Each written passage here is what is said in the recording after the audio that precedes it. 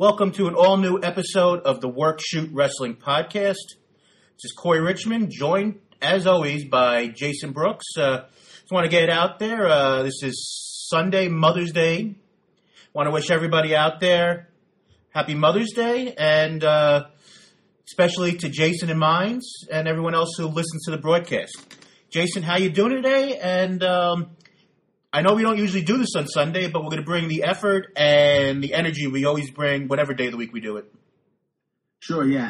Happy Mother's Day. It's the reason why also you need to make sure you subscribe on iTunes at the Work Shoot Wrestling Podcast, because we do the podcast at odd times sometimes. We want to wish all the mothers, including our own, obviously, a very happy and healthy Mother's Day. Very cool. It's another crazy week in wrestling. We have guys getting hurt. We've got changes to main events. That little pesky product known as Global Force Wrestling actually appears to maybe mean something now. We got the E60 WWE developmental program that aired last Tuesday on the not the network, but the mothership for sports fans, ESPN. Stephanie and Dixie Carter both went on to podcasts over the last week or so, and we also have some news on Owen Hart. So we're going to try to get to that and a whole lot more on this week's episode. So, Jason, I guess we should start with Raw from this Monday. And if you were watching, the beginning of, I guess it looks like hour number 2, which not so many people were watching compared to most weeks, but we had a little bit of a surprise. John Cena did his usual challenge for the U.S. title. Bret Hart came out, and Heath Ledger did his little, usual shtick, which some people are entertained by, some may not be. But Bret Hart introduced the local hero, NXT standout, Sami Zayn. There's a lot of stuff we could talk about in regards to how good the match was, what this means of how close or far he might be coming to the roster. But the big news coming out of this was Sami Zayn hurt himself before he even got into the ring, an older injury where he was pumping up the crowd. Where do you want to start with Sami Zayn? So the one thing about the Sami Zayn thing I didn't love, I would have loved for him to just come out, not have Bret Hart come out and introduce him and pump him up. I would have loved just Sami Zayn to have come out. He just says, "My mystery opponent, I don't know who this is going to come out," and you just hear the music playing. I think the crowd would have I think he would have had a more explosive reaction from the crowd, in my opinion. In terms of Sami Zayn getting hurt before he even got in the ring, pumping himself up, this is a guy who's had some injury concerns over the last year or so. He's a guy who we saw in Ring of Honor's El Generico really have some hellacious matches and put his body through quite a bit, similar to guys like Daniel Bryan and things like that. And the one thing you worry about with these older guys, in general, not that Sami Zayn's old, but he's put his body through a lot already, and he's 30, and you worry that he may be injury prone. Maybe he can't handle the WWE schedule. Maybe he's going to have injury concerns. I don't know. It's something that I definitely worry about. We've seen it with Daniel Bryan, obviously, is probably the biggest example. We know CM Punk had some injury issues, in his career. And we know it's wrestling, guys get hurt, so it is what it is. But, and specifically with Sami Zayn, he's had some shoulder injuries over the last year or so. So, hope for the best for him, because the match was fantastic. The crowd was really into it. And I think Sami Zayn has a chance to really get over with the crowd, not just in Montreal, and really have a future in WWE.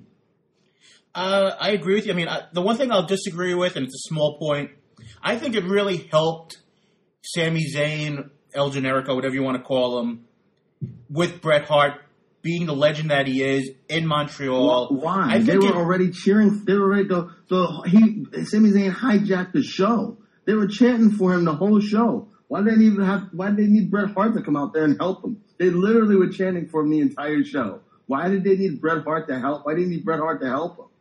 Because I think for the average TV viewer who may not watch NXT and doesn't remember that he was there, 6-7 months ago, in a tag team match promoting, another NXT TakeOver appearance, that I think having a guy who is thought of by multiple generations of WWE, WWF fans as, the standard bearer for in-ring action, besides Shawn Michaels, is Bret Hart. And I think that with Bret Hart giving you his stamp of approval, I think it means something. And I think it helped build up that moment. And I think the Heath Slater moment really worked where, you thought that you've had, last week he came out, last couple of weeks, we've been hinting that, we're going to have this most likely silly gimmick type of match with Cena versus Seth, Heath Slater. And I think it really worked up to build up to that momentum. It gave, Bret Hart a moment with taking out Heath Slater and then, basically giving his seal of approval to, the biggest guy most likely in Montreal wrestling history for the common fan is Bret Hart. And he basically went and said, I'm giving you the guy who I think is the next big thing, Sami Zayn. I think it really helped maybe the average fan go and say, if Bret gives a seal of approval, this guy really means something right off the bat. Yeah, I'll agree to disagree there. I didn't think they needed that. Now, I think if they weren't chanting for him for the whole night, then maybe I'd agree with you. But I mean, during the Rollins Ambrose match, they were chanting for him. I mean, the average fan would have heard them chanting for this guy the entire night, wondering who that was. Because then if you would have had him come out, then Michael Cole could have just said, this is the guy the fans have been chanting for the entire night, hometown hero, NXT superstar, Sami Zayn. I mean, I guess it's semantics, it's whatever, but I would have liked to have seen him come out on his own. Let me ask you this. We'll get more into the injury aspect of this in a moment, but just a bigger picture thing. Zayn has, like I said, has already had a couple of matches on WWE television. He had a couple of matches, main event, which of course nobody watches, against versus Neville a couple of months back. He was on Raw in the tag team match leading up to one of the NXT specials. See, it's hard to say this because it was so good, and after what happened, it may not matter.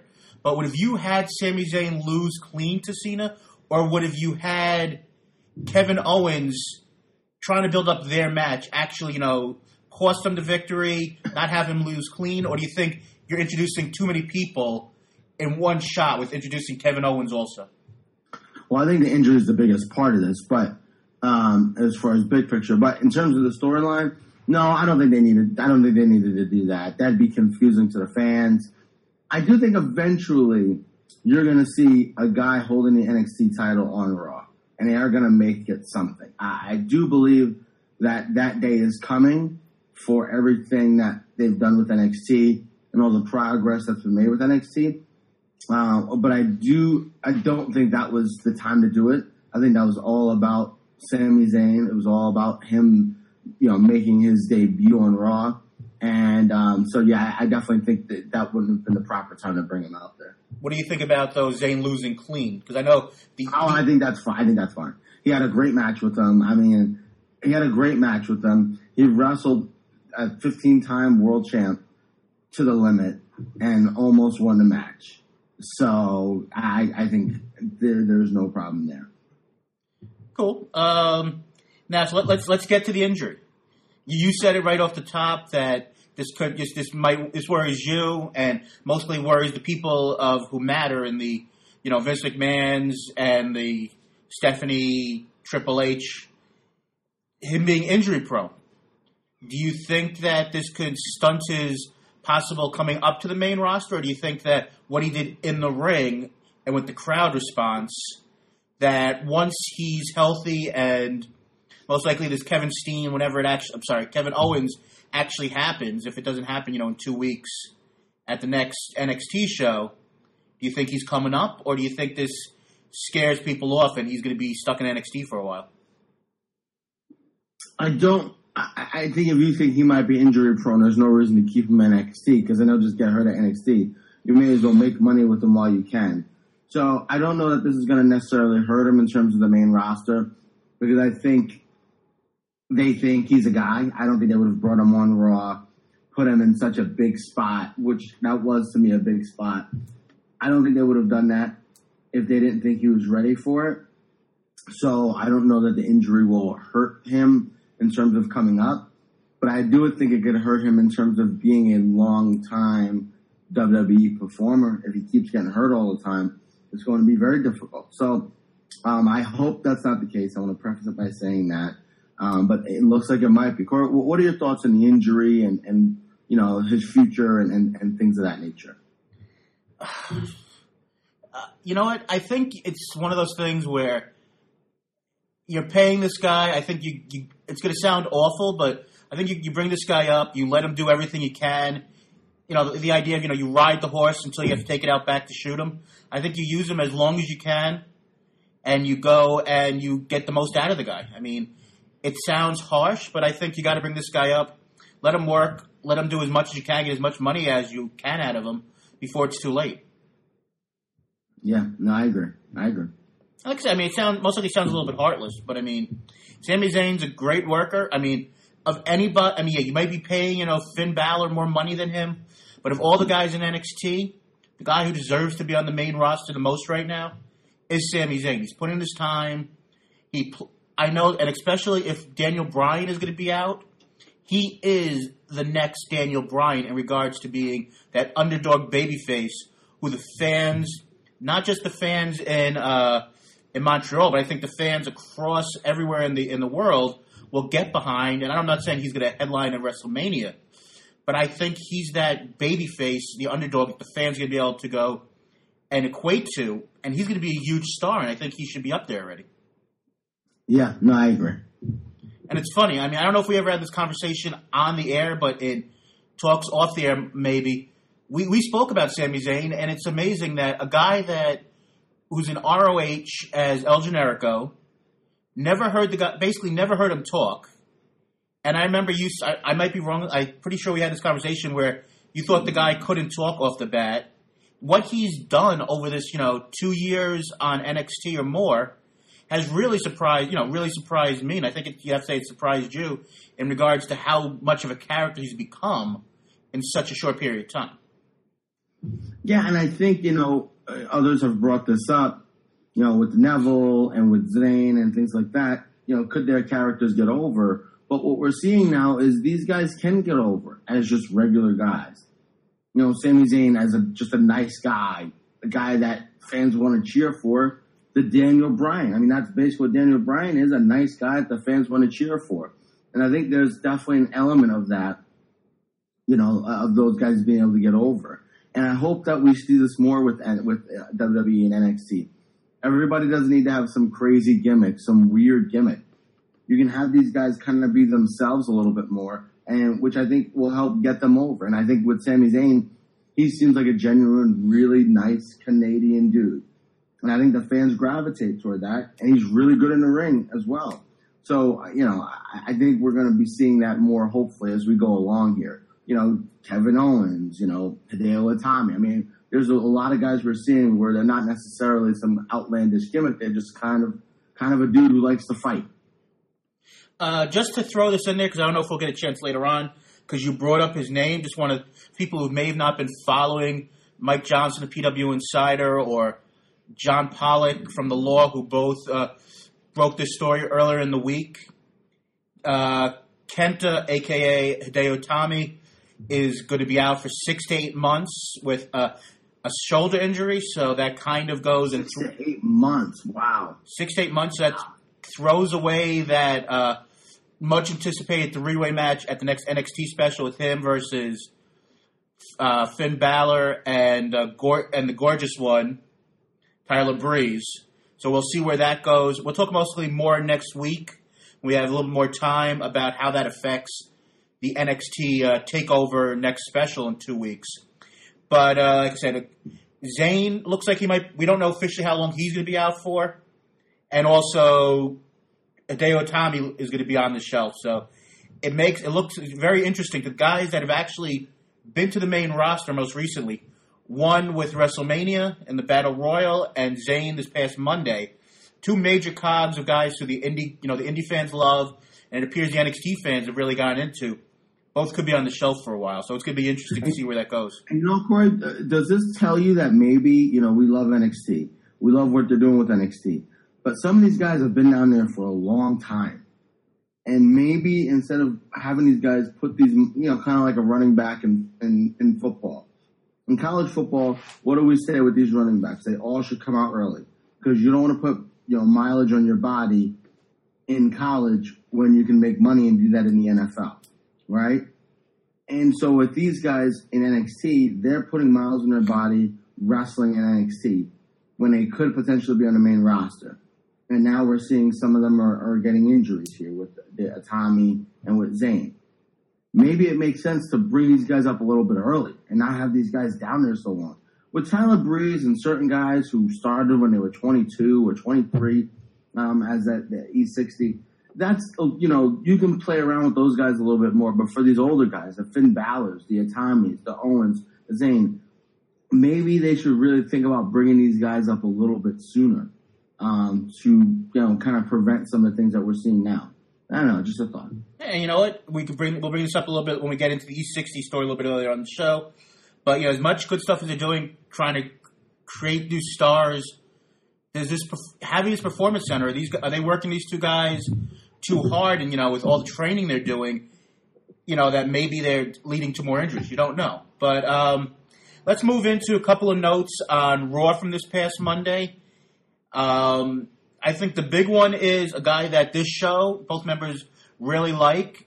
Dean Ambrose has been slotted into the main event of Payback, which hold on a second. 7 days from now, we have another WWE pay-per-view. God damn, these things come way too fast. But Dean Ambrose, it will be part of the main event of that show now. You have a four-way with Reigns, Ambrose, Randy Orton, and Seth Rollins. You had Rollins taking getting pinned, leading into the four-way with Kane still being the thorn in his side. We're seeing where that goes.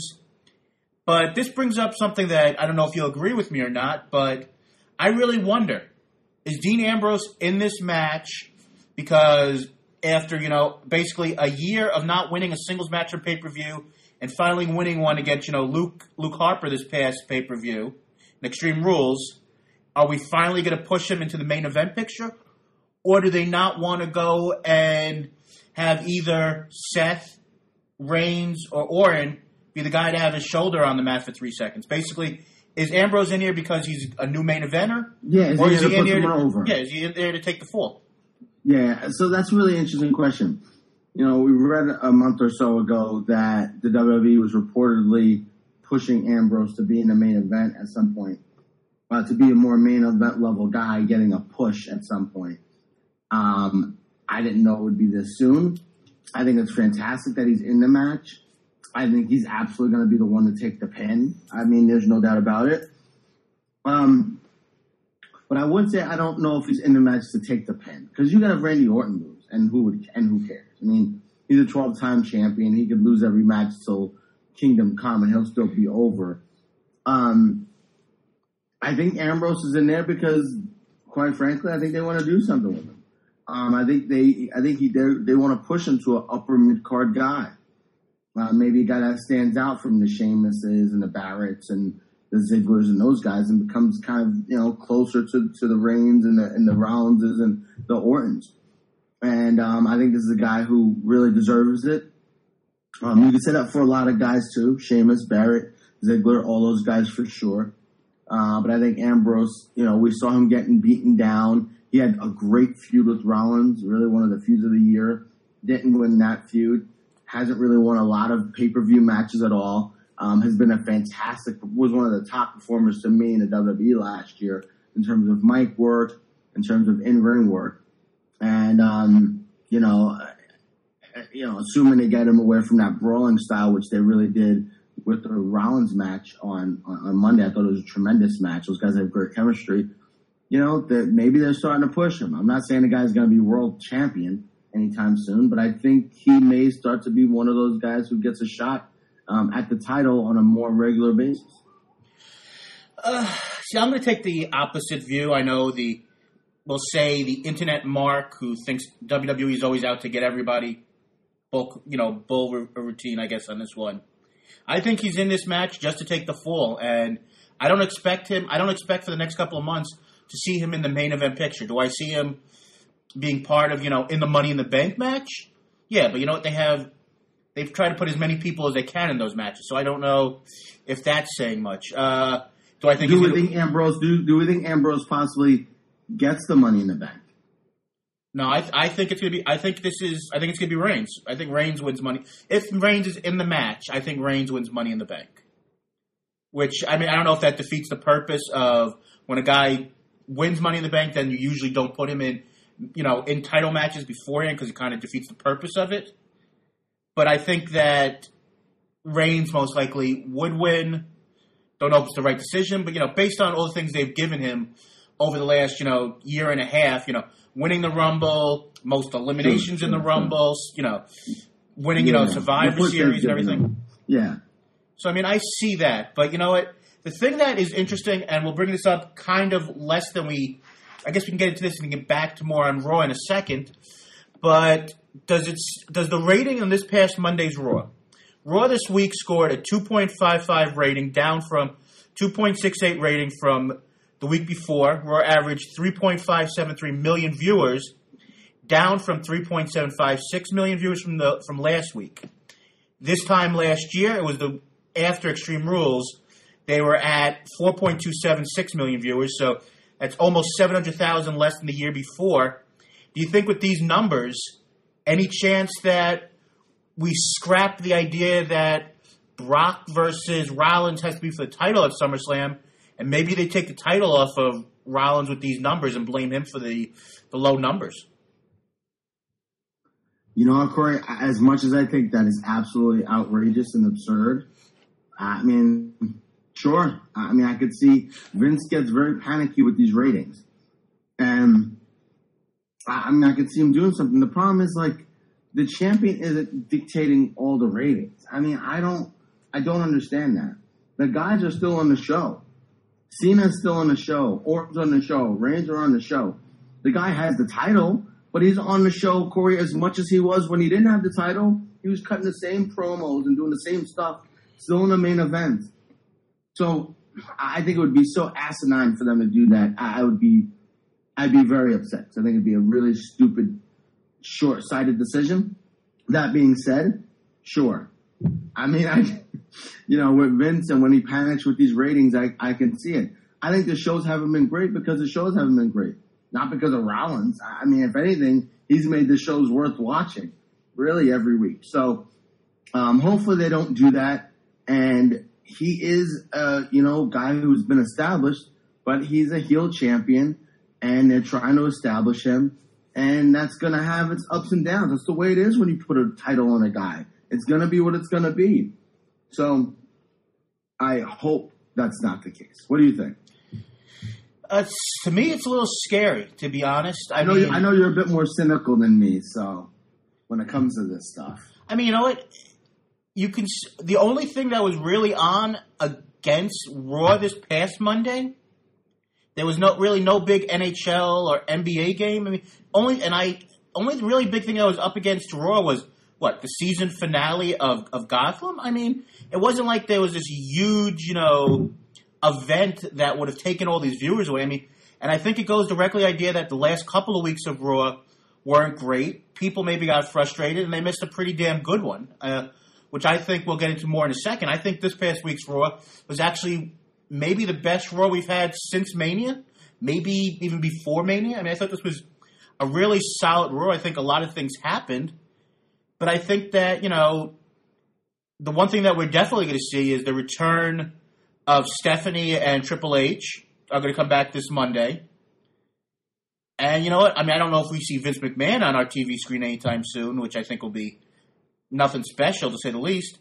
But Vince has a history of, when things aren't going great, he'll go back to reliable. I'm not saying he's putting the title back on Cena right now, but would you be shocked if Orton won the title, or if they decided to pull the trigger and put the title on Reigns on this coming Sunday? I wouldn't. how is Reigns going to help the Reigns? I mean, the fans can't stand this dude still. He's done a lot better. I absolutely think he's done a lot better. But putting the title on him to improve the ratings, Corey, you just gave me agita by bringing that topic up. I really, really, really hope they don't do anything on that. By the way, it's thunder really hard here. I don't know if you guys, Corey, I don't know if you hear it from me, but nope, it's thundering and lightning pretty good here in Rochester. But I don't know, Corey. I really hope they don't do that. I think that anything is possible, but it'd be so short-sighted and wouldn't make any sense to do at this point. They need to establish Rollins as a heel champion. They need to do that. They're putting this guy in a primetime position, and do that. Put him in a primetime position. Doesn't matter whether the ratings aren't exactly where you like them. I mean, this is what we talk about, right? Them building guys or not building guys, based on nonsense. And that's what this would be. I don't disagree with you. I mean, like I said, I'm a huge fan of Rollins. I think that he can still be a major part of the product in a good way. And I think he is, most weeks the best thing on the show. But, I mean, like I said, this is purely hypothetical, but I can see, Cena losing by some sort of fluke way where they pipe in, a la, Mankind with, I quit. You get the title off of him, and then next month or two, you have Cena get the title back. Because, Cena equals ratings. As much as we, think it's time for a change, when Cena's champion, they have better ratings. And still, he hasn't been the champion for 2 years. I mean, the ratings for some of these shows. Last year, was he the champion last year? Yeah, he was. We had Cena and Orton going back and forth the title. No, last year, after WrestleMania, Daniel Bryan was the champion. Then Bryan got hurt. He lost. He got hurt. And did Cena have the title? Yeah, they did the whole entire thing with combining the two titles, didn't they? No, that was before. That was before Bryan got hurt. Okay. I think Brock was a champ. Now I'm all thrown off. Well, anyway, Brock won the title from Cena. So Cena was a champion. You're right. Can you repeat They that? may have been at a funny point where Cena wasn't the champion just yet. They may not have had a champion just yet, but I think you're right on that. Wow. But they were also coming off of Daniel Bryan, who was one of the most over guys in a big spot. So that also could play into it as well, building stars. And Bryan not being there, as much as we want to say whatever, that affects the show too, and that affects the product as well. Absolutely. I mean, look at it. I know we'll get back to Ambrose in a moment because I think that is an interesting topic. But if you want to look at it honestly, a month and a half, 2 months ago now, we had Mania. If you look at almost 2/3 of the people that were in the major matches of Mania aren't there anymore. No Undertaker, no Brock, no Sting, no Triple H, no Daniel Bryan. That's five key pieces. You don't have any, not that we were seeing, no appearances by The Rock, no Austin, we don't see him on the network anymore. Supposedly he'll have an announcement in a couple of weeks on what he's doing coming up, but a lot of the main figures going into Mania aren't there. We're having a lot of guys doing double duty in these, we had to see, which wasn't terrible by any stretch, but we saw, not Rollins, I'm sorry, Orton and Reigns doing, 2 matches this past week. We've seen, in the last couple of weeks, guys wrestling twice on each show. I mean, this isn't exactly the most stacked lineup we've ever had coming out of a post-WrestleMania. So, I mean, there are a lot of reasons why the ratings may not be great right now, and I agree with you. I would not take the title off of Rollins for any reason right now, unless, of course, he got hurt, which, knock on wood, hopefully that doesn't happen. But, you're relying on, the New Day right now. And I think they're doing quite well. So, I mean, this is not taking anything against the New Day, but I think the ratings, people have to relax a little bit, and I'm hoping that it doesn't lead into, Cena being put back into the main event picture because I think what he's doing right now is fabulous. Do you have any other thoughts before we get back to Ambrose for a moment? Just quickly, very interesting what you said. You made a tremendous point. Whereas so many of the guys that we saw in WrestleMania aren't on the show. And kind of a gimmick that we thought was just absolutely ridiculous and silly, the New Day literally were the people to start off Raw.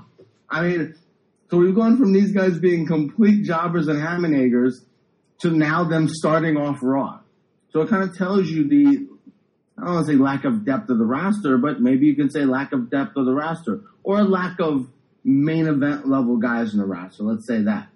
The Undertakers, the Stings, the Triple H's, those guys are not active performers. And we're seeing it in the ratings, and when you lose guys like Cena, or like I should say Daniel Bryan, it makes things even worse. So, I mean, it makes sense why the ratings are suffering, and I think it has nothing to do with Rollins not being a champion. I think it could have a lot to do with Brock not being there. Absolutely. But I don't think it has anything to do with Rollins being champion. I agree. Now, before we move on, let's just get a little bit more into this Ambrose thing. Just want to give it enough time for how big I think this is. Ambrose, I'd like to see what happens coming out. I mean, I don't want to give a full judgment. Like I said, I do think he's in this match to take the fall, but I do think it's going to be very interesting to see how he's characterized and how he's pushed leading into SummerSlam. Do we get he lost last year at Money in the Bank. Does he get Money in the Bank? Is he in Money in the Bank? I mean, you've got a logjam. I know how you've said the last couple of weeks that the IC and the U.S. division haven't maybe been this deep and good in a while. But if you're going to have all these guys in the division, you got to have some of these guys step up and appear to be more than just U.S. title contenders.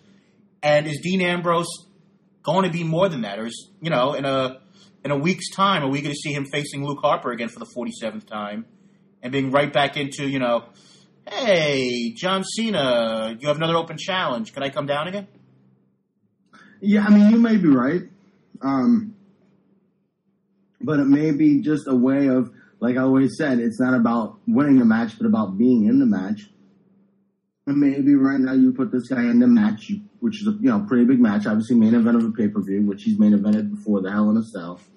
You put this guy in the main event of the match, maybe he loses, then maybe he's thrust back into the U.S. or IC division. A couple months go down the road, maybe he wins the Money in the Bank. Maybe he has another world title opportunity. I don't see him being the champion anytime soon. I don't. But I do see him at some point as the year wears on getting more opportunities. Does that mean that he's main eventing Raws every week? I don't know about that. But I do see him getting another crack at the title at some point, maybe in a 3-way or fatal 4-way, something like that. Now, let me ask you this. We have two things I want to talk about more with Raw. You wanted to comment on Cena's promo, but I know I am never over the last year or so or more. We dubbed him Captain Boring. I think he's been better as of late. But would you have more interest in this 4-way match if it was a 3-way and it was the first time we have all 3 members of the Shield in a match together? Or does that not matter to you right now? You didn't even think of that until I said it. I didn't even think about it until you said it. Now, do I think it's something they could have promoted? That would have been awesome. And hopefully they mention it. I don't know if they have on TV yet. I haven't heard it. But it would be cool if they did mention something like that. So the 3 members of the Shield are going for the title, and Orton's there too. But it's not really about that, and that's not the storyline they're trying to play up, which I get. It's more about Orton and, Reigns and now Ambrose being thrust in there. It's almost as much about Kane being involved for whatever reason than anything else. So it would be cool if they were to mention it, but I don't know if I see them doing that. All right. Before we move on from Raw, pre-show, we spoke for a moment, and we kind of bypassed it because it was putting the spotlight on Zayn. But before Zayn came out to have his match and got hurt and everything else, Cena was on the mic for, 4 or 5 minutes, which the first time I watched it, I'll be honest, I felt it was like things going on forever. But John Cena, the most, as they like to put it, the most controversial wrestler of all time, or however they said it, he got his typical John Cena sucks routine from the fans in Montreal, and it wasn't the usual, we do this for like a minute and a half, and we just go and we pay attention like every other audience. They went after him hard. Cena went, maybe the best thing Cena does, when he's in these situations, he figures out a way to get the fans on his side. It may take him a few minutes, but he does it. I mean, I thought what he did with the guy in the Quebec Nordiques jersey, I thought was a good line. Yeah. But you told me before the show you really enjoyed the promo. Let me get a couple of thoughts on that before we move on from Raw. Yeah, I just enjoyed it because of how difficult it was in that spot. For him to turn that heat on him around that the crowd was giving him into the passion that they have, and you guys have passion like I have passion, and you're never going to say I quit, just like I'm not going to say I quit. And for him to turn the crowd completely around and then them cheering for him at the end after booing him 5 minutes before that, I thought was amazing. I thought it was amazing. And I don't know of, 3 other guys on the roster that could do that. Him and Paul Heyman, maybe. I mean, I don't really know of many other people who could do that. I thought the way he turned the crowd back on his side was just brilliantly done, and it's really a credit to the guy having listen, he's got enough practice doing it. As much as they brutalized him, but I feel like there was one of the worst because they weren't necessarily just like brutalizing him; they didn't care. They just wanted to see Sami Zayn, so it was almost a little different in that they weren't booing Cena. It was much more about them wanting to see Sami Zayn and them booing him. And for him to turn it around, I thought was really, really interesting and fascinating. Very cool. And we saw another version of that, I guess, also with this past week, Ryback, earlier in the night. He went and they started chanting Goldberg at him. And he went and took it head on and he said, doesn't matter what I do, if I get angry at it, you're going to keep on doing it. And the minute he did that, they went and, started to feed me more. So it really was one of those crowds. I'm not going to say it was, I want to be on TV and I'm going to go and try to steal the, hijack the show type of crowds. But it was one of those crowds that went and they wanted to be heard. And as soon as you acknowledged them, they went and said, all right, let's get back to the show. So, I mean, it was an interesting crowd, to say the least. Yeah, I thought the crowd was great. And it was, you're right, it was definitely the best Raw since WrestleMania. Since the Monday, the Raw after WrestleMania. Other than that, it was definitely their best show.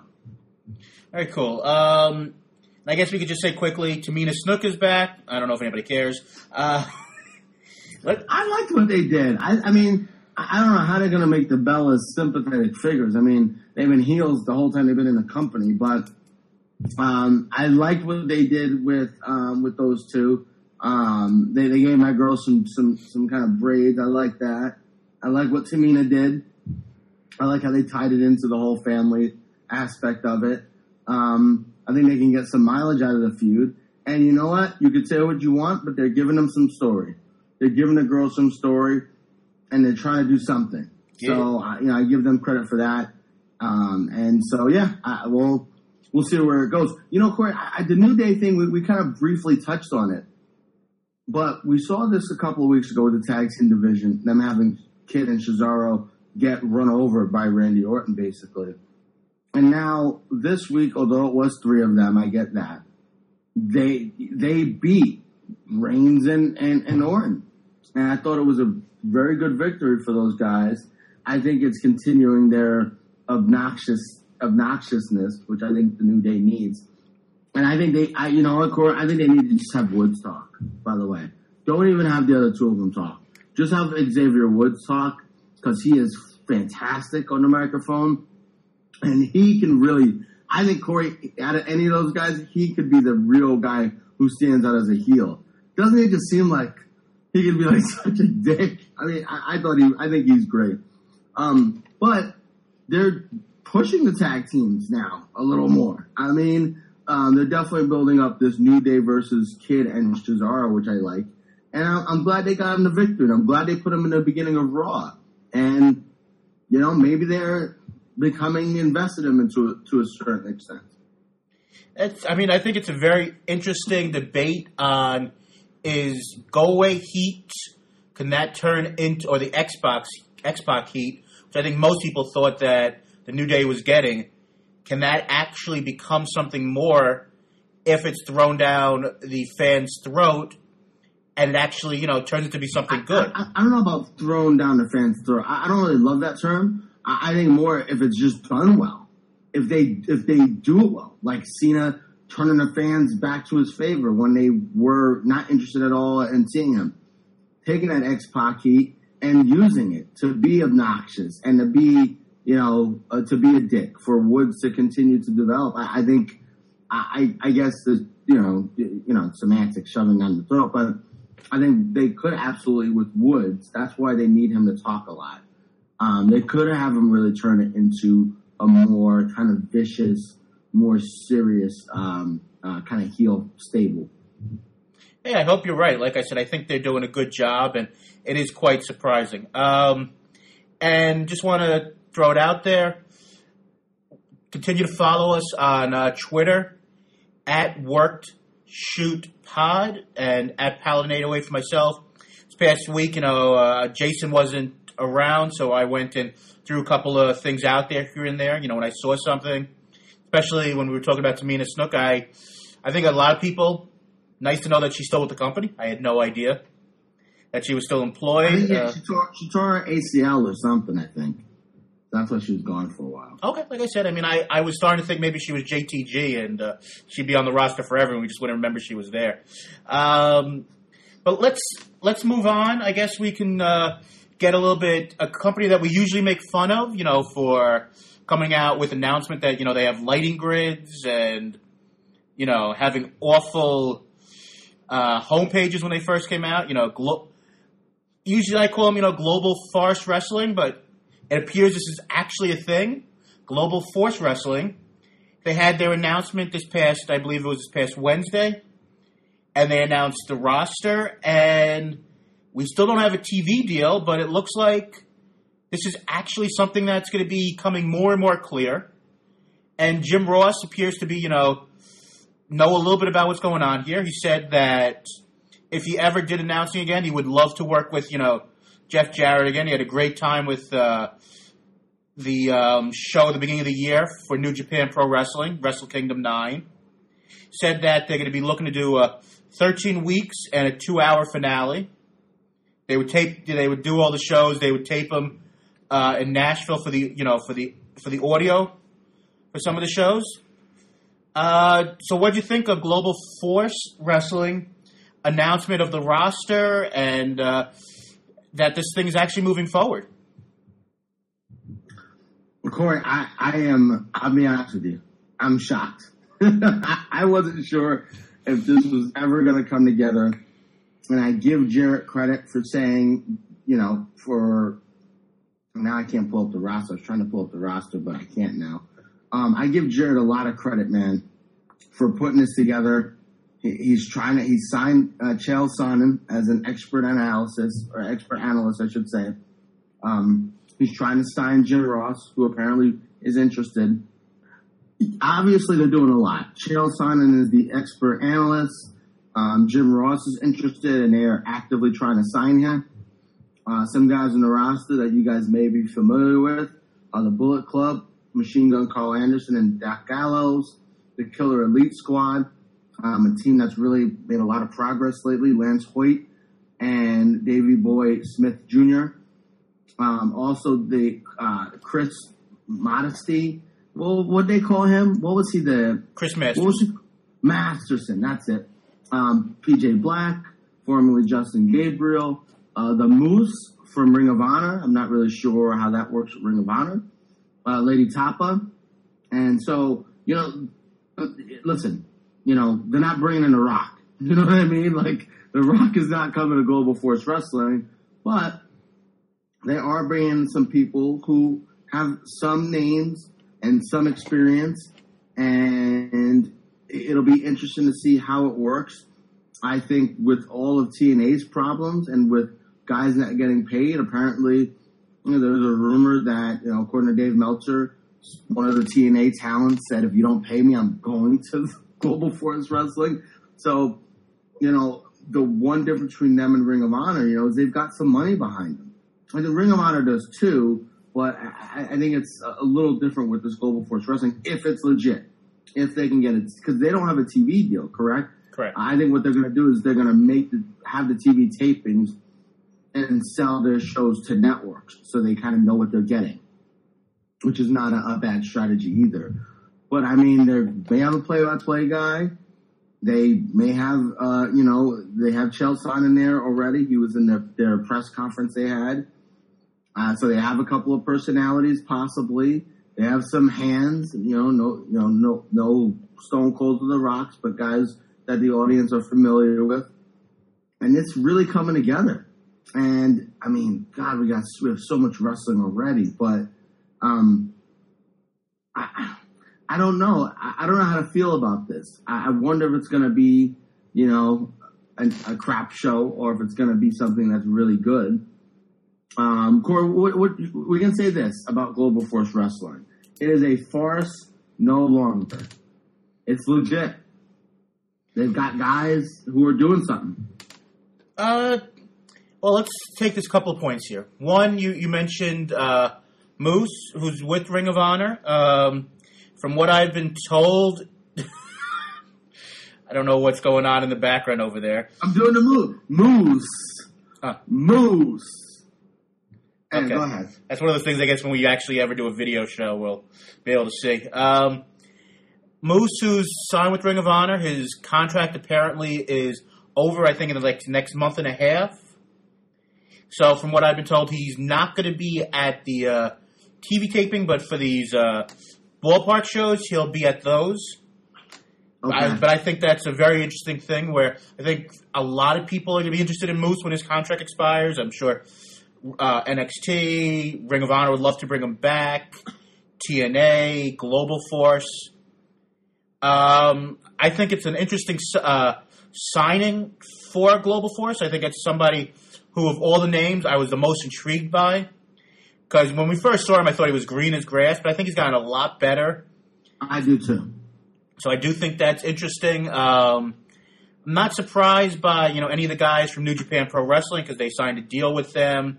He was part of the Bullet Club for the Wrestle Kingdom show. Chael is an interesting choice. Might means that he's ending whatever idea of ever coming back to UFC after his year suspension is up. If he's going into the wrestling field, I mean he still does some stuff for ESPN. I think it is interesting that Jim Ross and Chael Sonnen have worked together on the Metamoris, I believe, show, or a smaller MMA show a couple of months back for Fox Sports 1. So they do have a history together, which is interesting. I think that as long as they don't have a TV deal, I mean, maybe they do and we don't know about it. It's one of those things that won't be announced until they actually have the TV tapings. I think that until we actually see them picked up, I think it's a work in progress still. This is a good sign. I will be interested to see if, a guy like a Samoa Joe, who still hasn't officially, as far as we know, signed with NXT or WWE, does he maybe go there? As far as I've always heard, he's had a good relationship with, with Jeff Jarrett. That would be a huge coup for them. I think it's still a work in progress. There's a lot of wrestling out there. You got Lucha Underground. You've got, ROH, NXT, New Japan. You got Pro Wrestling Syndicate. You got a lot of stuff. Are you excited about it? Are you excited for what this could be? Or are you... What's your feelings about what this could actually be? It's so weird to say, and I know it came out with the New Japan show, but I will be super excited if Jim Ross is the voice of it. I know we're putting a lot of stock into a guy who's not actually getting in the ring, but I think he brings a ton of credibility to the product. Is it going to be cool to see, some of these guys from the Bullet Club on TV, for however weeks it is on a U.S. product? Absolutely. I'm a huge fan of, Carl Anderson and become a bigger fan of Luke Gallows. Young Bucks haven't aren't on there yet, but I wouldn't be surprised if they're far behind. I mean, be nice to see, how Davey Boy Smith has gotten better, which, if you don't watch New Japan, you don't know. There is no major name there that says, please watch me, but, I mean, until I see a TV deal, officially, I'm not jumping out of my seat to say this is the next big thing. Yeah, that's fair. I mean, there's just a lot they can do. Ring of Honor's struggling to keep some guys, and we see everything that's going on in NXT. As Jeff Jarrett keeps saying, there's so much independent talent out there. I mean, Lucha Underground's a lot of, indie guys, and they're doing fantastic. It's still one of my favorite shows to watch, maybe my favorite show. And so they're doing a lot. So, I mean, there's just so much going on out there and so much talent out there. I think they have a chance if they do it right. I think the one thing that they have to do no matter what is they have to have a different kind of product. Mm-hmm. They can't just have standard Impact Wrestling, TNA, BS. They need to make it different. Lucha Underground is just a very different show. I'm not saying they're going to have all that money behind them to do the kind of things that Lucha Underground can do from a standpoint of vignettes and such, but they need to do something different to make their product stand out. I don't know exactly what that is, but I think they're going to need to do something if they're going to get TV people to want to put their show in the air, and if they're going to get eyeballs on their product. I guess to end this particular part of the discussion, I guess I would say if they get onto someone who is on a basic cable level where, unlike, a Destination America, which has been hard for some people to find, unlike an El Rey, which... Or impossible. Impossible. Or, an El Rey, which I don't have. I mean, I've been able to see some of the shows lately due to the fact that Lucha Underground is doing a great thing in regards to putting on Facebook and Twitter full matches of marquee matches. I mean, I saw the Johnny Mundo El Patron match this past week. I saw the Drago Puma match the week before. The Trios final, which that Angelico dive was ridiculous. Yeah. I've been able to see a lot of the things lately, so they've been going on that route. We don't have Sinclair in New York City, so unless you're watching online, Ring of Honor is not the easiest thing to find sometimes. So, I mean, if they're on a basic cable, a CMT, if they get onto Spike, if they're on something that people know about, could they fill the void of people who don't have, direct TV and don't get, access? Could that fill, with at least some of the American wrestlers in New Japan? Because, they've got the Killer Elite Squad, which you said. They have guys in the Bullet Club. Could they be bringing in that New Japan flavor? Might fill that type of gap. Maybe that can work. But, like I said, until we get a TV deal and we know exactly what they are, I know that this show doesn't like to read spoilers, but I think this might be one of the few times that on mid-July when that first taping happens, I think we may want to read at least an idea of what happened at those shows to see if it's just the basic, formulaic program. So I mean, I think it might be interesting to see what they have. I don't know if reading spoilers is going to tell us that. I think that's all going to be how it's laid out on TV. Someone could go there and watch the show and say, they had some good matches, but they're not going to know the backdoor thing, the backstage vignettes. They may not know some of that stuff. So reading spoilers is fine, but I don't think reading spoilers is going to tell us anything about what the show is. No, I understand that. At least in my opinion. I'm just saying more of the idea of, what's going on, how, the fans reacted, if it's going to be a lively show, if, it's the usual guys who, people are tired of, who are just the big name guys of the past who just, are getting over, it's be interesting in that respect to see if it's the same old shit, basically. Yeah, and it's interesting, too, because what do you do with the show? Jim Ross there, who the hardcore fans love. Do you make it a NXT kind of style show for more the hardcore fans?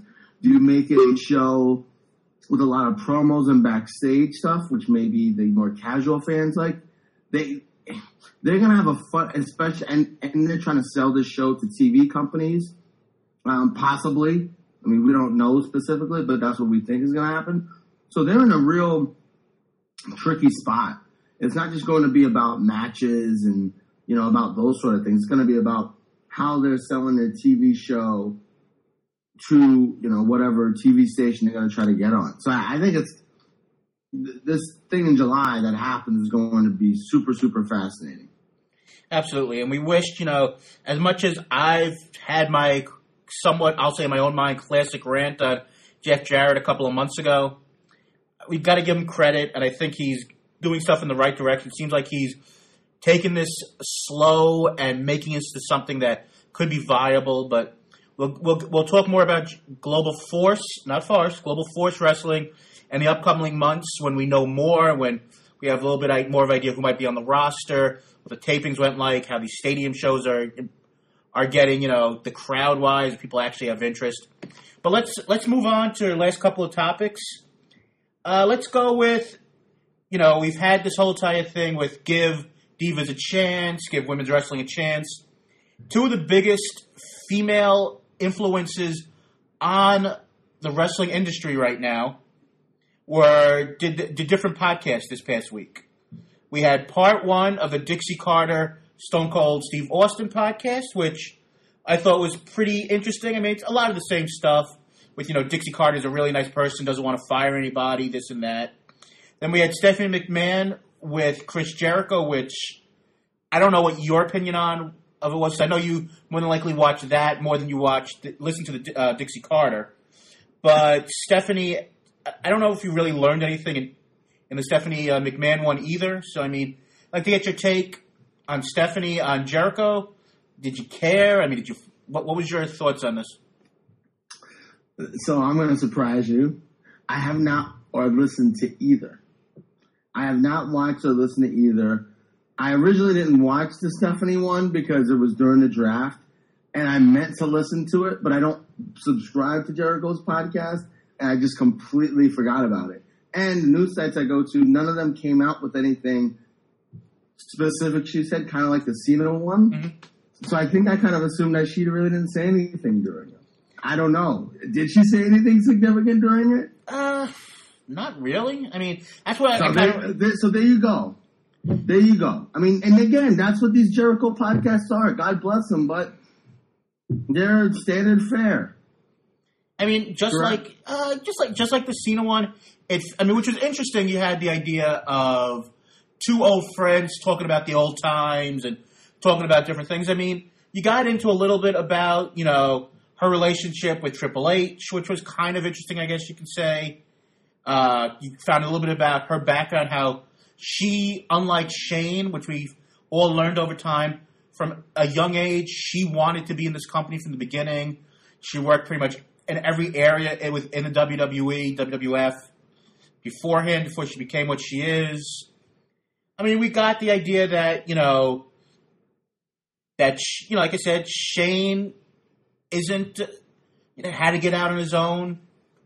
They spoke a little bit about give divas a chance on how we're hoping for more down the line.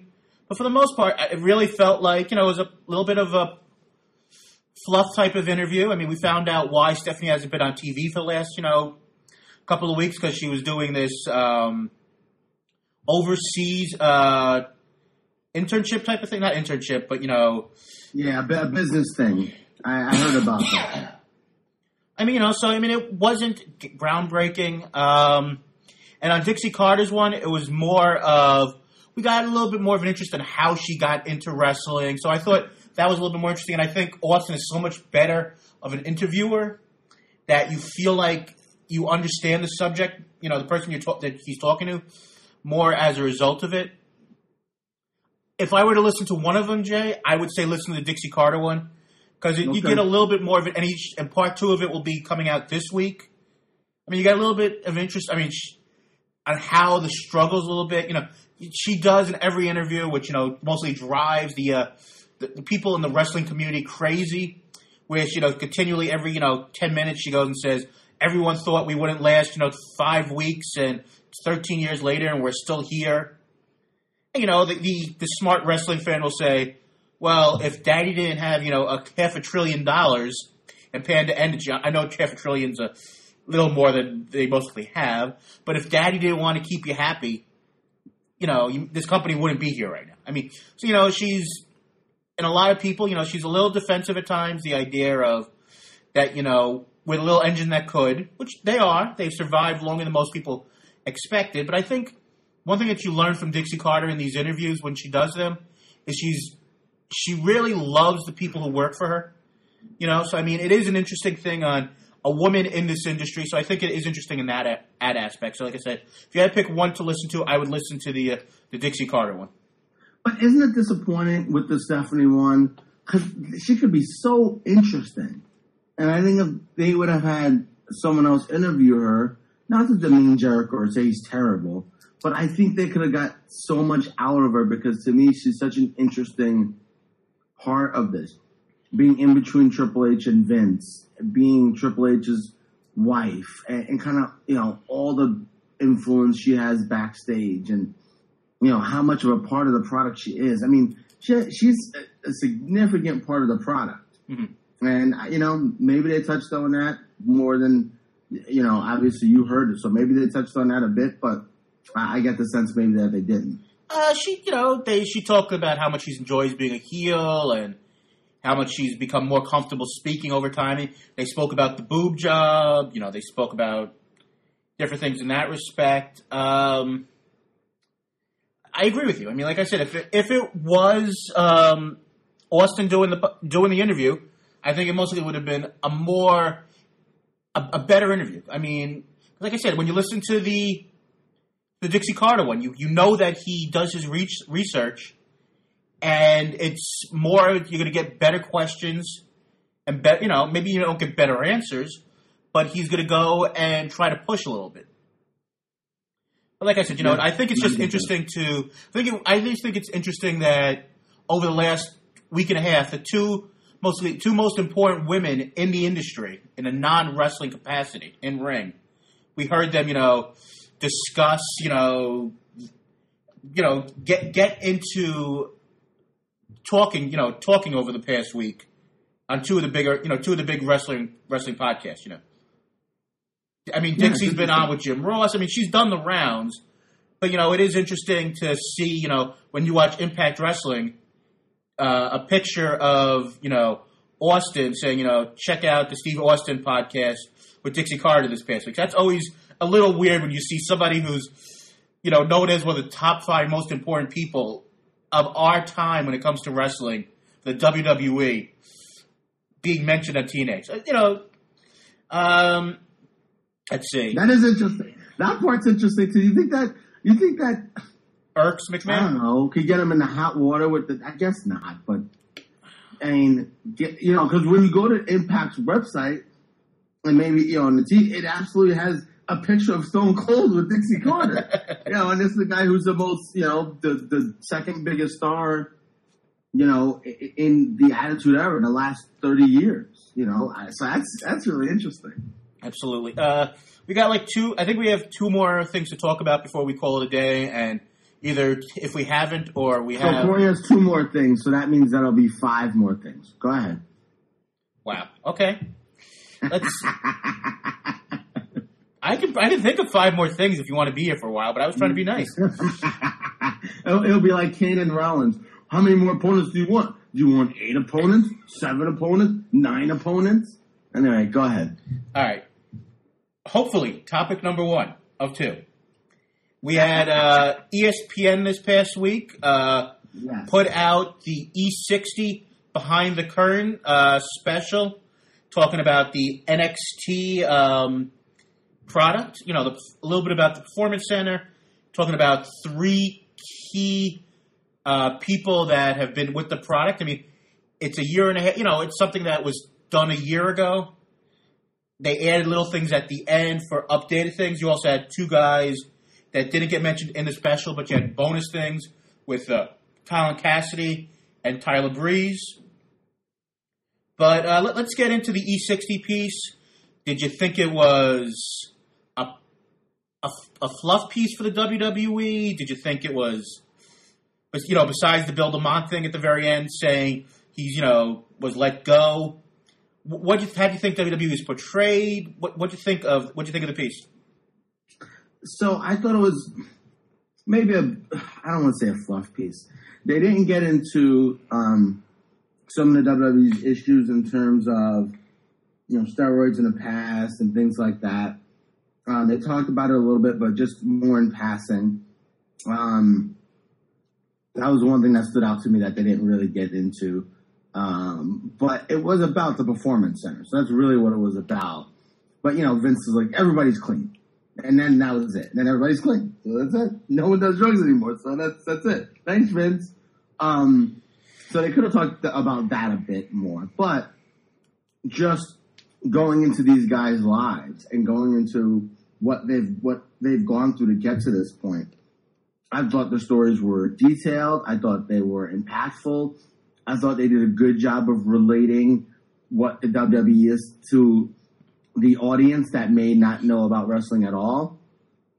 I think it's phenomenal that the WWE, as we've discussed before, is on ESPN and in this capacity too, where people are like, okay, I get it. I get what wrestling is a little bit more, rather than this is stupid and this is for dumb people and that kind of old jargon that we've heard about wrestling and all that stuff. It was interesting seeing these guys in their lives and what they've done to get to this point. I thought it was really well done. I thought it was tremendous. I had to find it because I didn't watch it originally. And I did watch the Tyler Breeze and the Colin Cassidy one. I thought the Colin Cassidy one was kind of him like putting himself forward. I didn't like his at all, but I thought Tyler Breeze's was very, very well done too. And I enjoyed the whole thing.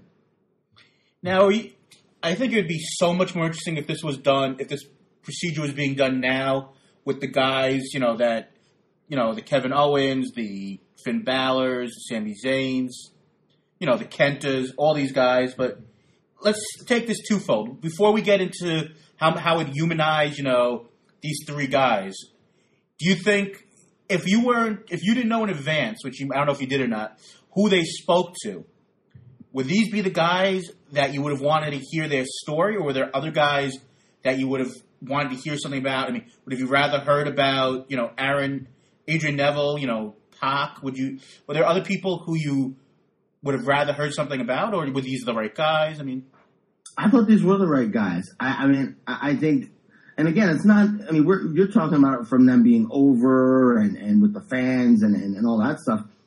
I think part of the thing that makes this all fascinating was we talked about Corey Graves when we first started this podcast. I love that dude, and I don't know and Zach Zimmerman.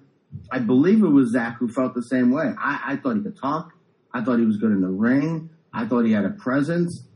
And it's interesting how we think about things and then how the WWE thinks about things. And they were on board with that. I didn't love Woods. They liked him more.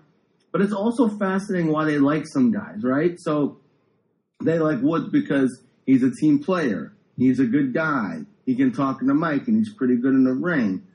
But he's like a good, almost like in professional sports, where a guy's like a good locker room guy. Like he's a good locker room guy who kind of do anything for anybody. So that part's interesting as well.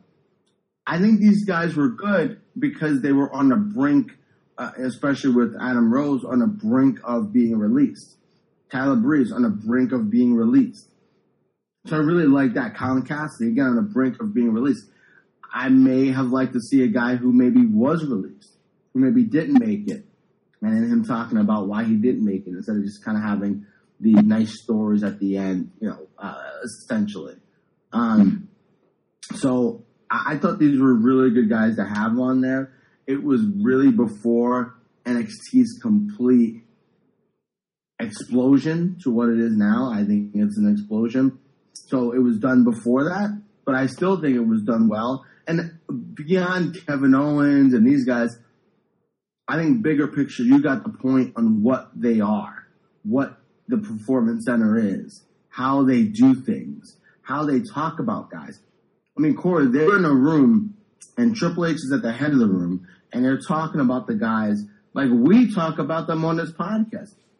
He talks about his players in a meeting with staff. We watch Hard Knocks, How do the GMs and the coach talk to their staff about the players? They break the players down. They analyze whether they're any good or not. Should we cut this guy? Does he have this? Does he have that? I mean, it was the same exact way. And so I thought that was really, really fascinating too.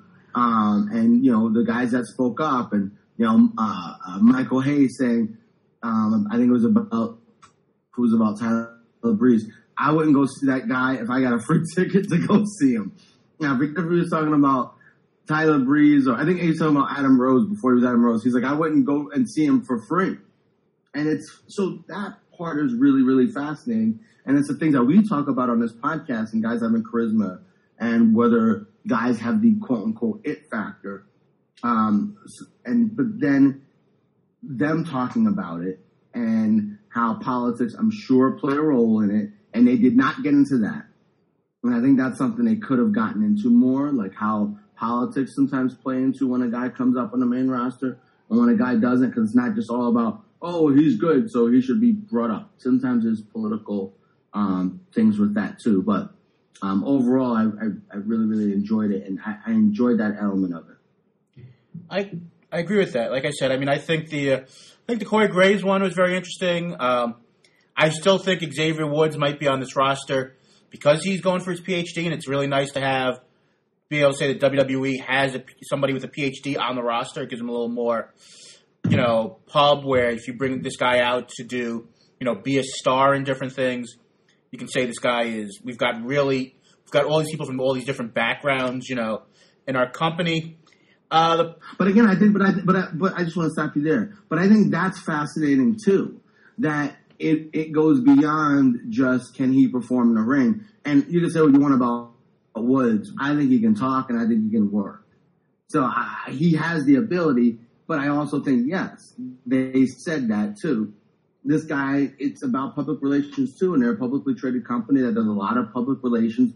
They have this guy, a black guy, to these schools doing the anti-bullying campaign. This guy's got a PhD. He could be like a PR beast, really, essentially. And so, yeah, I agree. I think that's definitely an element of why they did that, of why they put him on the main roster. But that part was interesting where it was so different from what they said about Corey Graves, where they felt like this guy could be, I got a fire truck, we got fires, we got thunderstorms, we got all kinds of stuff going on. I definitely heard that one. Yes, you did hear that one. So, I don't know. I think that aspect was interesting too. Sorry to cut you off there. No problem. Now, I think the star of the piece, more than, learning a little bit more about Triple H or the creative process, Adam Rose. I think he jumped off that screen with with the idea of what he's gone through, being age 35, going through a couple of gimmicks, basically saying that you got to come to something else new or you're basically, gone. And then the family situation. Basically the rhetoric that Kevin Owens says, about why he does this is basically Adam Rose, I mean, he does this for his family, to have a better life. Basically what he said in in that segment, a lot of people online have been wondering, would it be too exploitive? And maybe it's the reason why they haven't done it. But if he didn't have a character of some guy who's a raver and maybe on some drugs, don't know with the character. If he was more of like the character he really is in real life, somebody who's dealing with, a kid who has problems and, family, whose family depends on, would that be too exploitive? Would that work, now that we know who he is? I mean, what do you think do you think it would be wrong for the WWE to recreate his character as someone who's like a real person and touch on what we saw in this piece? I think they should stay away from that. I mean, what's his gimmick going to be? Hey, I'm Adam Rose and my kid has all these health issues. I mean, Jesus Christ. I think we're good. I think we're good. I don't think they need. We already have a guy whose gimmick is I'm doing it for my family, so we don't need that again. I mean, they could. I don't want to see that though. I think they really should stay away from that.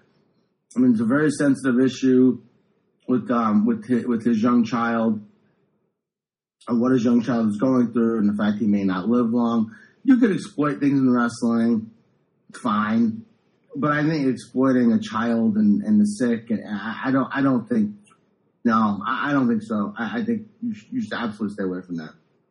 Okay, like I said, I'm saying more of it, like being more of a down to earth character, not the over the top. But coming out of it, do you think that WWE will push either Xavier Woods, Adam Rose? I know that they didn't make the actual special, but Tyler Breeze or Colin Cassidy. Do you think now that they may be a little bit more well known because of the ESPN piece, do you think they'll get more of a push? I mean, do you think that the reason why the New Day have the tag team titles is because this piece was coming out? I mean, what's your thoughts on that?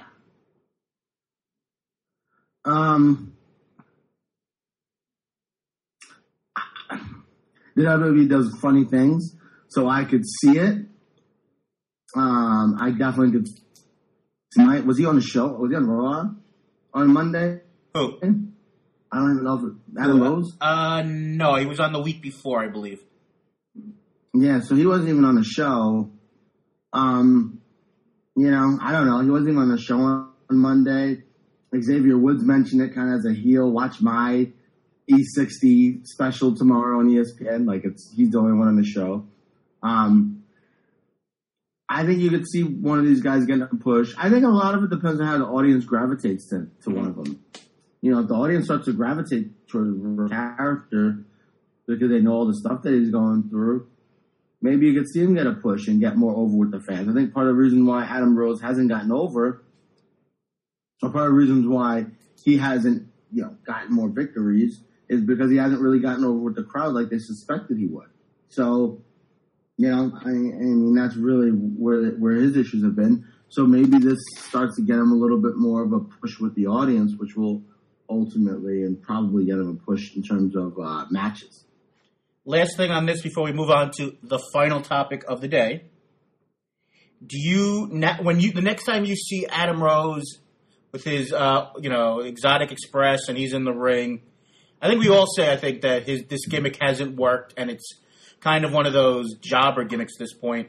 Are you going to have a harder time? Are you going to have a different feeling towards him now that you saw this piece? I mean, do you think the fans might? I mean, a guy who, usually gets booed and stuff, do you think his reputation, do you think the way he's perceived now will be different?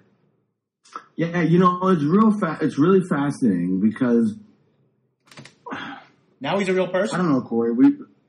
Corey, and that's the thing, right? Like we've talked on the show, like, oh, they're gonna release him, he sucks, right? Oh, he's the worst. He's a jobber. He's a Hammernager. Get rid of him. Put someone on TV that I want to see. Blah blah blah. And these guys are real people who have lives and have a lot of stuff going on and a lot of issues. I mean, I felt horrible for Corey Graves. I thought his story was really tough too. I'm just going to throw this out there. His wife was not unattractive, but his story was really tough, to hear as well. And I don't know. I think it could ingratiate him to the audience. I'm speaking for Adam Rose. I think for me it was fascinating seeing how these guys are people. And we don't, with sports, we see it more. We see interviews with the guys. We see more of the guy's real personality. But with wrestling, it's such a gimmick that we don't know these guys' real lives at all. To have an in-depth look at what Adam Rose's life is like. I mean, we've never got an in-depth look of John Cena's life, really, except for that stupid reality show. So that part's fascinating too. So I think it could help the audience. It could help him, become the audience, get more into him and ingratiate himself to the audience. It could be a temporary thing, or it could be it doesn't really matter. It's all about what he does when it comes to the ring or what his gimmick is and whether they like it or not. I got you. All right, last subject of the day, unless Jay has something, which if he does, I'll be very entertained. Owen Hart one of the members of the Hart family, with Bret, is in the news again. WWE is rumored to be putting out an Owen Hart documentary, DVD, Blu-ray set in the next couple of months. A guy who a lot of people were huge fans of. I would say me and you both were. He was great in the ring, pretty solid as an overall competitor. Unfortunately, with the way that he unfortunately passed away, the family of Owen Hart, Martha Hart and the family, have been vehemently against the WWE using Owen Hart in any way. And it was interesting, initially came out was that she was okay with it, and then the truth apparently has come out that Martha is against this documentary coming out or anything of them using, Owen. Well, I'm going to stop. I'm just going to cut you off real quick there. It was that Martha Hart is not for this. It doesn't specifically. They said that the Hart family was behind this. Now, Martha Hart is saying she is not behind this. I don't know if that specifically means the whole family isn't behind it. So I think that also creates confusion. Okay. But I think it's very interesting that if this DVD doesn't get stopped by lawyers and other means, what does this mean for Owen Hart in the future? Does it lead to a possible being in the Hall of Fame? Does it lead to, a better relationship? Which I guess we don't have to even say that because Bret's now back in the fold. But what's your opinion, if you have one, in regards to Owen Hart, the DVD/Blu-ray coming out, and how even after all these years, Martha is still so against this, and how the WWE, think they should handle this going down the road now? I mean, I don't know really where they go. I think that he could still be in the Hall of Fame at some point. I think that's absolutely something that they could do. I don't know that they will do it, but I think it's absolutely something that they could do.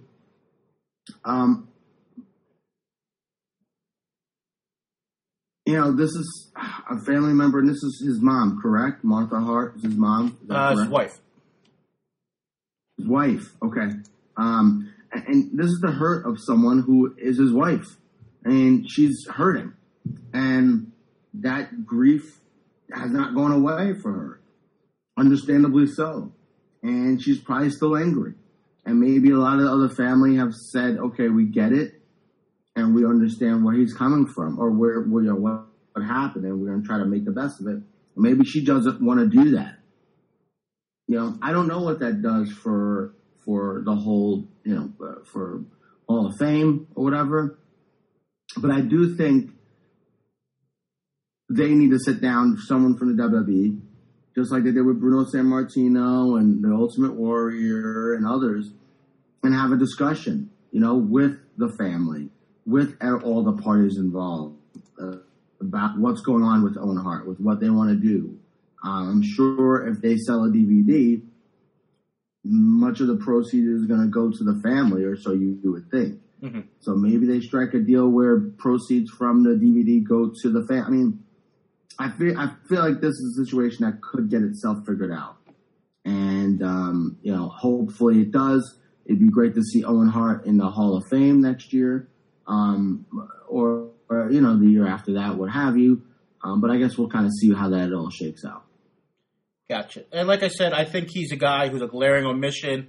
I understand that Martha Hart doesn't want anything to do with the WWE, but I do think it's interesting that this DVD/Blu-ray will be coming out.